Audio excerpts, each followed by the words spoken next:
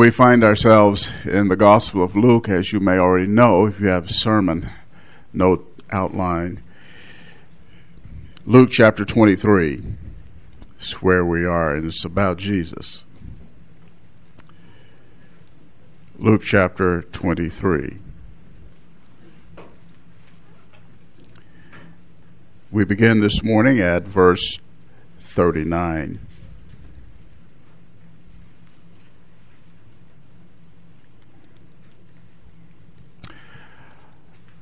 It was good to be able to experience what we just did a moment ago. Hear our choir, our musicians lead us in worship and exalt the name of Jesus. The pandemic, we've missed that for the most part. But we're grateful to God for the privilege of being able to hear it like we just did. Again. Verse 39 of Luke chapter 23. One of the criminals who were hanged there was hurling abuse at him, saying, "Are you not the Christ? Save yourself and us." But the other answered, rebuking him, said, "Do you not even fear God, since you're under the same sentence of condemnation? And we, indeed, are suffering justly, for we're receiving what we deserve for our deeds, but this man has done nothing wrong." And he was saying, "Jesus, remember me when you come into your kingdom." And he said to him, "Truly I say to you, today you shall be with me in paradise."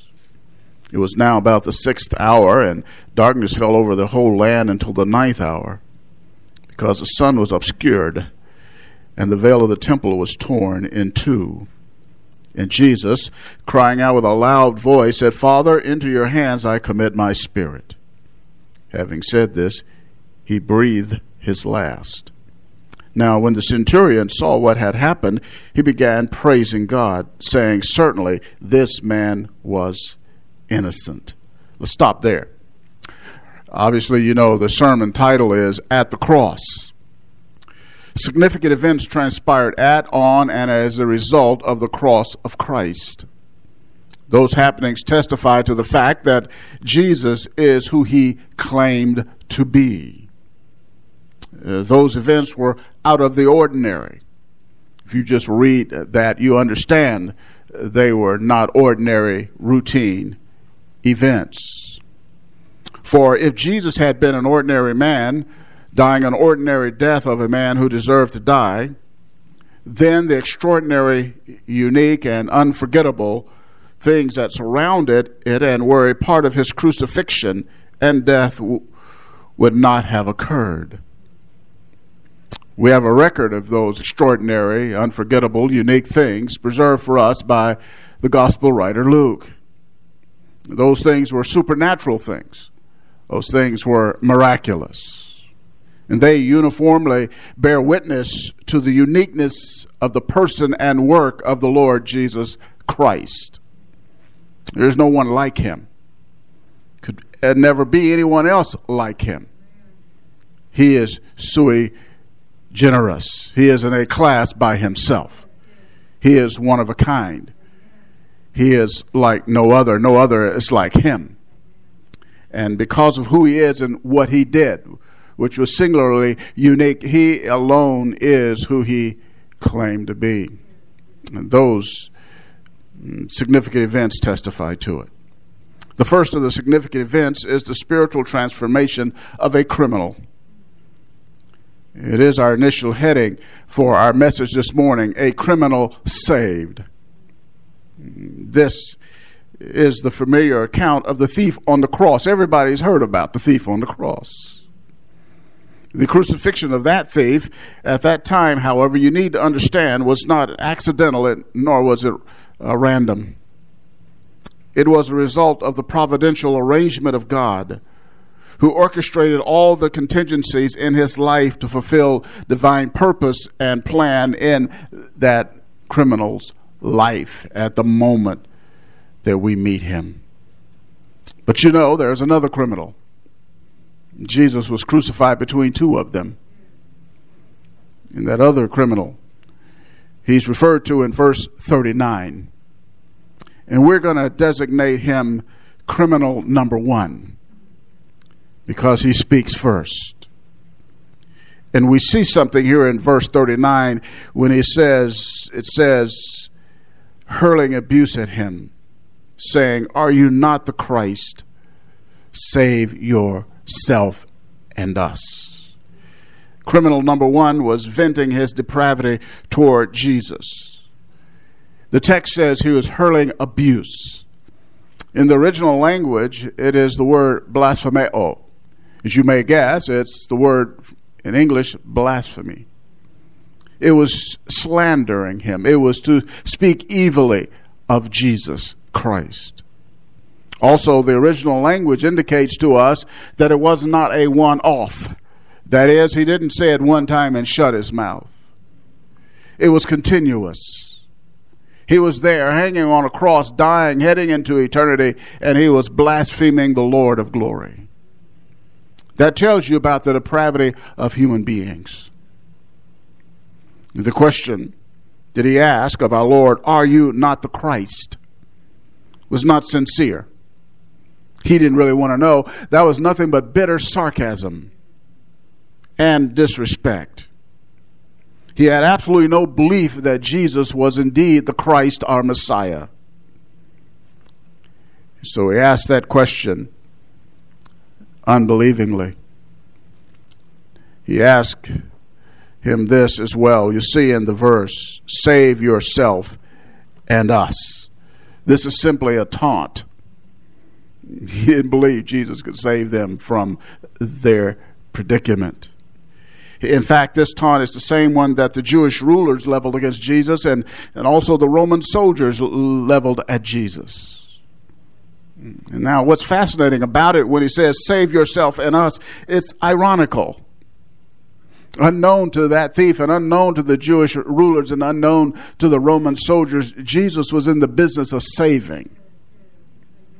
The irony is, if he had saved himself, he had come down from the cross, he couldn't have saved us.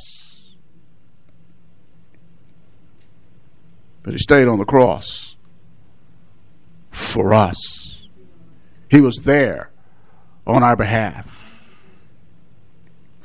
Criminal number 2, the one that we designate the thief on the cross, he had previously joined in the taunting. He had previously hurled blasphemy at our Lord Jesus Christ while he too was hanging next to him on the other side on his way into eternity.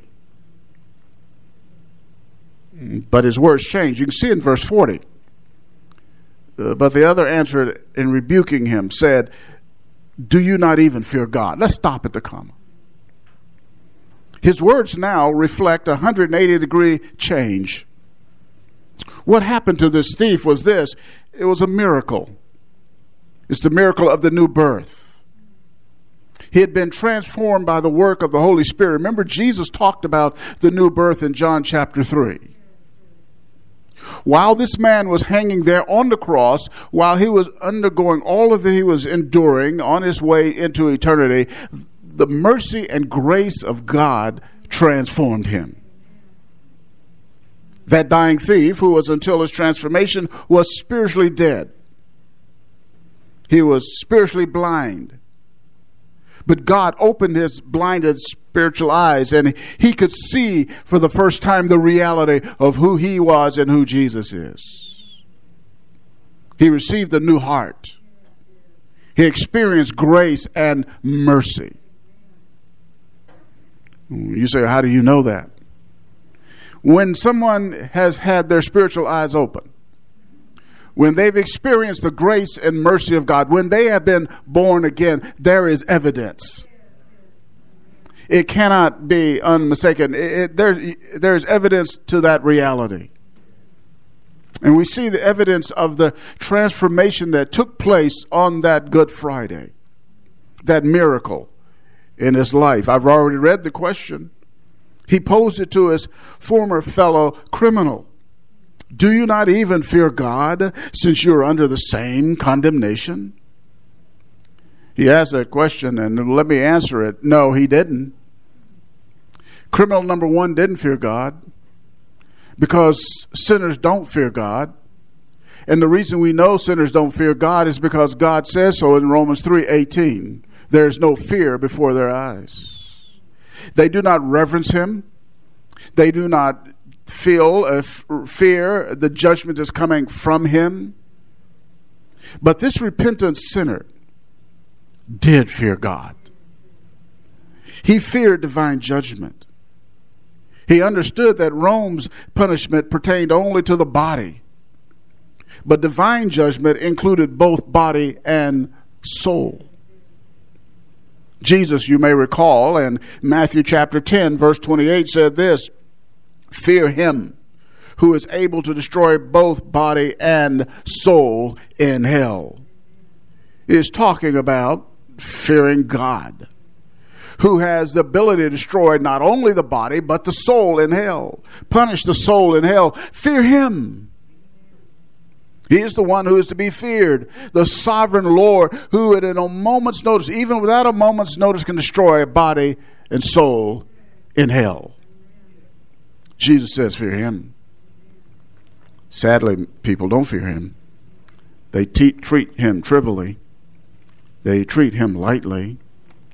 And that's a bad thing to do. That is a foolish thing to do. It is a terrifying thing, Hebrews 10:31 says, to fall into the hands of the living God. That's why you want to fear him. If you're not a Christian, you want to have that dread of him. The scripture is clear about the reality of falling into his hands. Hebrews chapter 10 verse 29 says this, "How much severer punishment do you think he will deserve who has trampled underfoot the Son of God?" That's a gesture of contempt.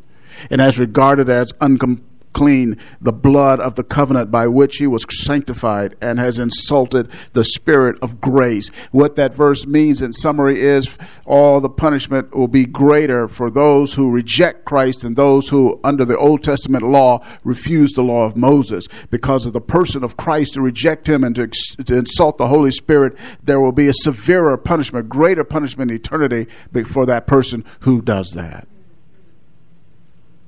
Well, that's why it says it is a terrible thing, a terrifying thing, to fall into the hands of the living God. Sadly, the unbeliever doesn't fear God. But this thief, criminal number 2, he feared God. Second thing we notice about him, back in our text, he confesses his sin. You notice what he does. Verse 41, "And we indeed are suffering justly, for we are receiving what we deserve for our deeds." Let's stop there. The penalty executed against him and his fellow criminal was just. They had committed the crimes for which they were being punished. He is saying we deserve our execution. We deserve to die. Couple of things here we need to understand. Number one, they were criminals. The other gospel writers tell us they were thieves. They had broken the 8th commandment. God says, "You shall not steal." They had broken God's moral law, which is binding on all men for all time and all places. They had broken it. They had also broken man's law, the Romans' law. That's why they were on those crosses being executed and going to die. This man says it was just. When the human judges said, "You're guilty and you're going to die on a cross," he is saying, yes, we violated the law. Yes, we're guilty. Yes, we sinned. Yes, we deserve what we're getting. Confessed his sin. That man had been transformed. He saw himself for what he really was, a sinner. That's how you know you've met the Savior. That's how you know that you've been transformed. That's how you know that something significant has happened to you spiritually, when you recognize, man, I am a sinner. I have violated God's law. Sinned against him. This man was one who recognized his spiritual poverty. He was poor in spirit. This man was like the one in Luke 18. Be merciful to me, as he beat on his breast, for I am the sinner. He confessed his sins.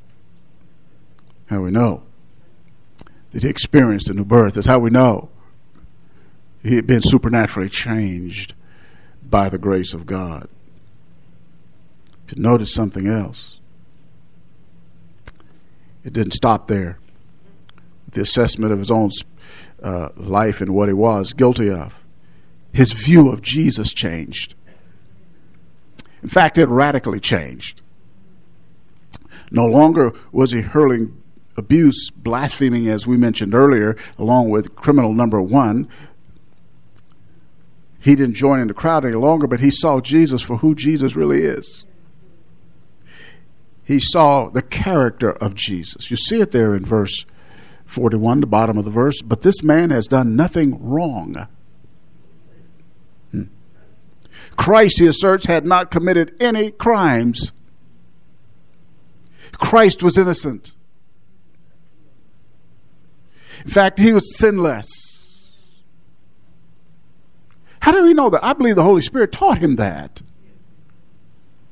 When he came to faith, when Christ saved him, the Holy Spirit transformed him in a new birth. He saw Christ for who he really is. He is sinless. He's no criminal. He didn't deserve to be on that cross. The criminal number one deserved to be there. Criminal number two said, yes, I deserve to be here. We both deserve to be here. But Christ didn't. So after he finished a speech to his former compadre in crime, he turns his attention to Jesus himself. Notice, verse 42. Jesus. Notice that Jesus. He says something about that name. Jesus. You know, it's good because that name, Jesus, means Yahweh salvation.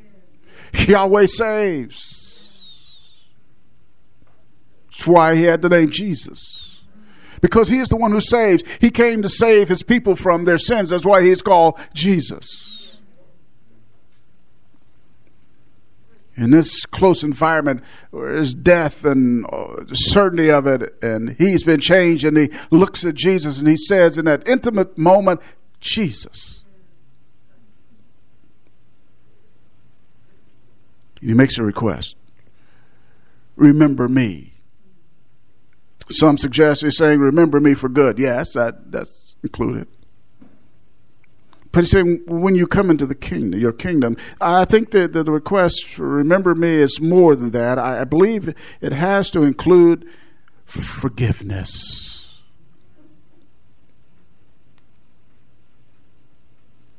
Why would he do that? He'd been on that cross, remember? And he heard Jesus earlier. Jesus' first statement from the cross. He said this in Luke 23:34, but Jesus was saying, Father, forgive them, for they do not know what they are doing. He heard from the lips of the crucified one, forgive them, Father.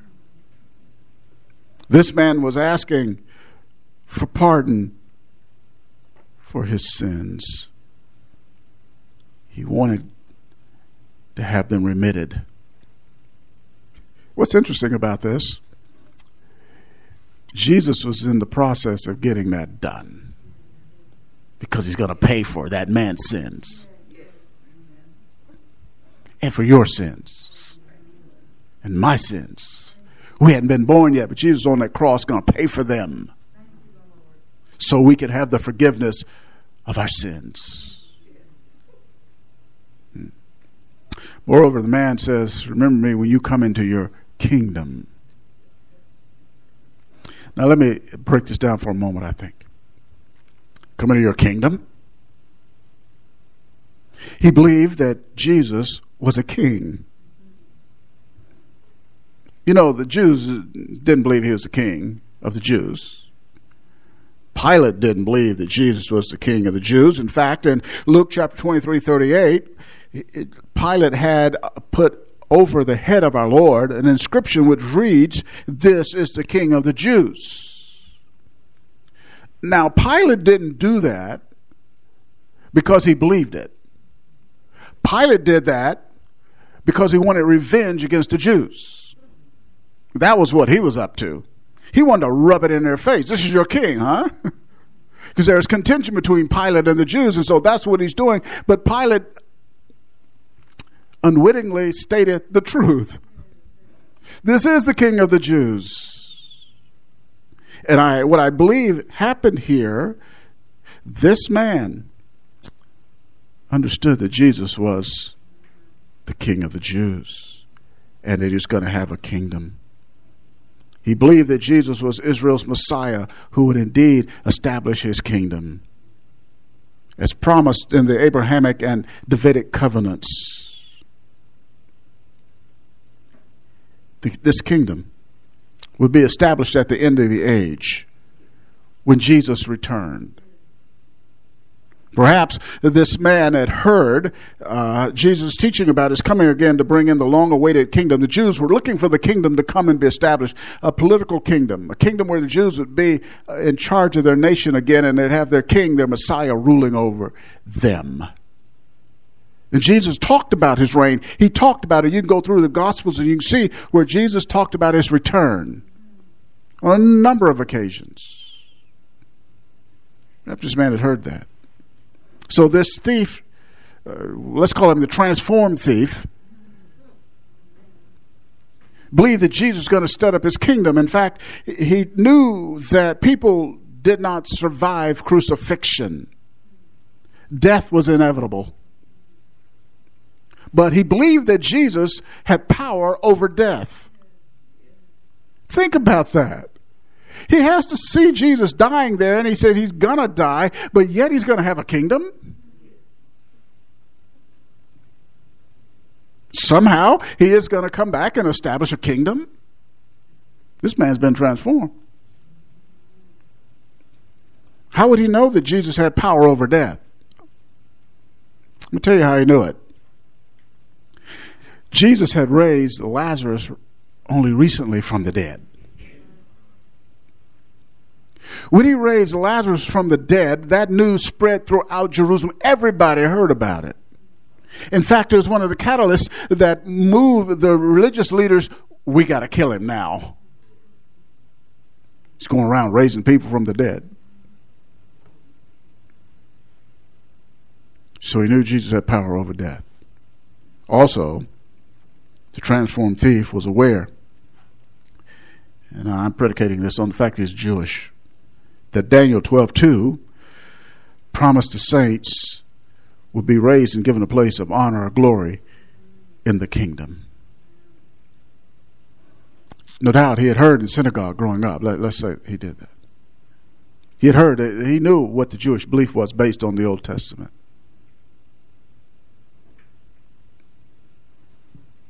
And so he asked Jesus to remember him when he comes into his kingdom. Kingdom which is coming at the end of the age.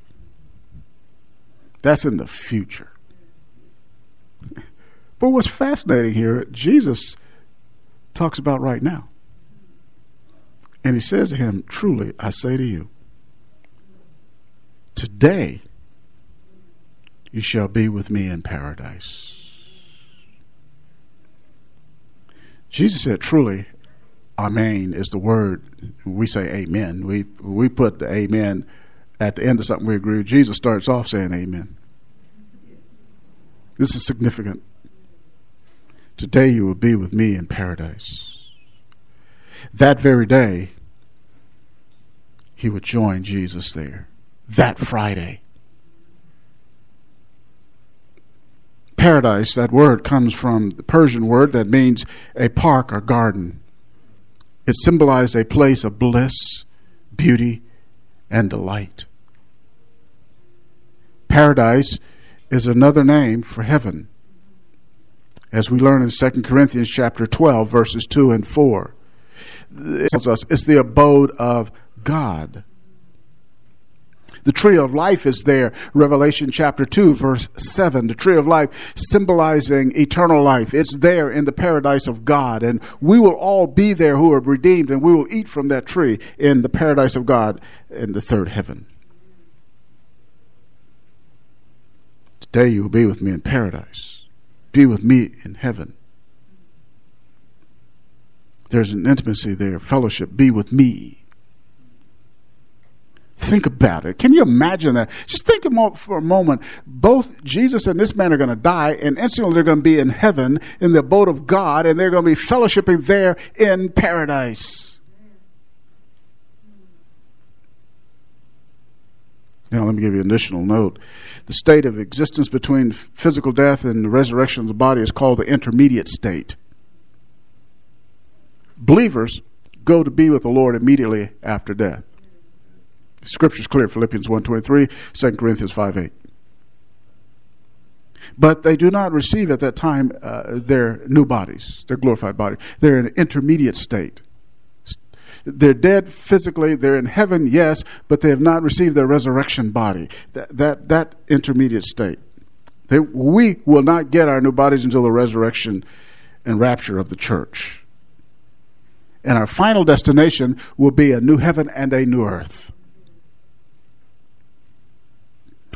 One more thing. This guy is going to paradise. I want to say to you, every single person who goes to paradise or goes to heaven, who will be in the new heaven and new earth, will be an ex something. It's going to be filled full of X's. The general title, ex-sinners, going to populate the new heaven and the new earth. They will be in heaven fellowshipping with Jesus Christ. X's. This guy will be an ex-thief. There will be ex-adulterers, ex-fornicators, ex-swindlers, ex-homosexuals, X's. They have been saved by the grace of God, transformed, and they will be in heaven. So all of us will be there with no claim about anything other than where I'm an ex, you know what. And you say, I was an ex this, but the grace of Christ in his death has saved me, and that's why I'm here. It's good news, isn't it? A criminal saved. Send that page, our next point. We find it in verses 44, 45, a portion that says, and it was now about the 6th hour. Here it is, another significant happening here. And darkness fell over the whole land until the 9th hour, from noon to 3. The sun is at its highest point in the sky, and suddenly there is darkness. This was an extraordinary event. This phenomenon was a supernatural happening. The naturalists would say, that can't happen. That's mythological nonsense. We're talking about the Creator. God can darken the sky at midday if he chooses, because he controls the sky, controls the sun. He is the sovereign of all of the universe, physical and every other thing, and he can do with his creation whatever he chooses to do. It says they're obscured. Is obscured in verse 45, the A portion. And this was not unprecedented in human history. It's recorded in the scripture. God caused darkness to fall on Egypt, remember? It was a judgment on that land that held God's people, Israel, and Pharaoh in his hardened state said, I'm not going to let them go. And God punished them with 10 judgments, and one of them was darkness fell on the land for 3 days, and that darkness was so that it was palpable. It could be felt. Darkness in Scripture symbolizes judgment.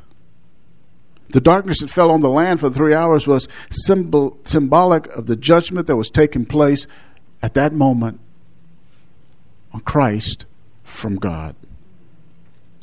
William Hendrickson, commentator, writes, hell came to Calvary that day. Outer darkness. Judgment can be either soteriological or eschatological. The former is a judgment that saves, a soteriological judgment. The latter is judgment that punishes. The judgment that is being executed upon Jesus here, that is recorded in the darkness here, is the soteriological or salvific judgment.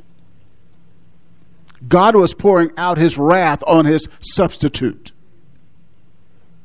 in order that the judgment of hell would not be endured by us. Jesus was our substitute. He was taking the hell that we should have gotten, that we deserved. So in soteriological judgment, in this regard, he was saving us from what we deserve to get.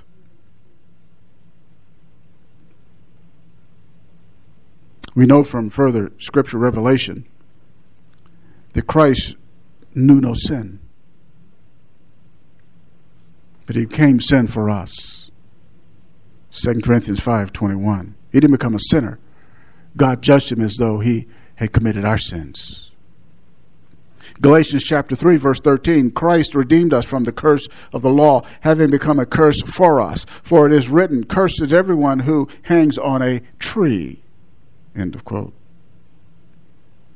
Our Lord also endured during this time of divine abandonment, as he bore the divine wrath in our behalf for us.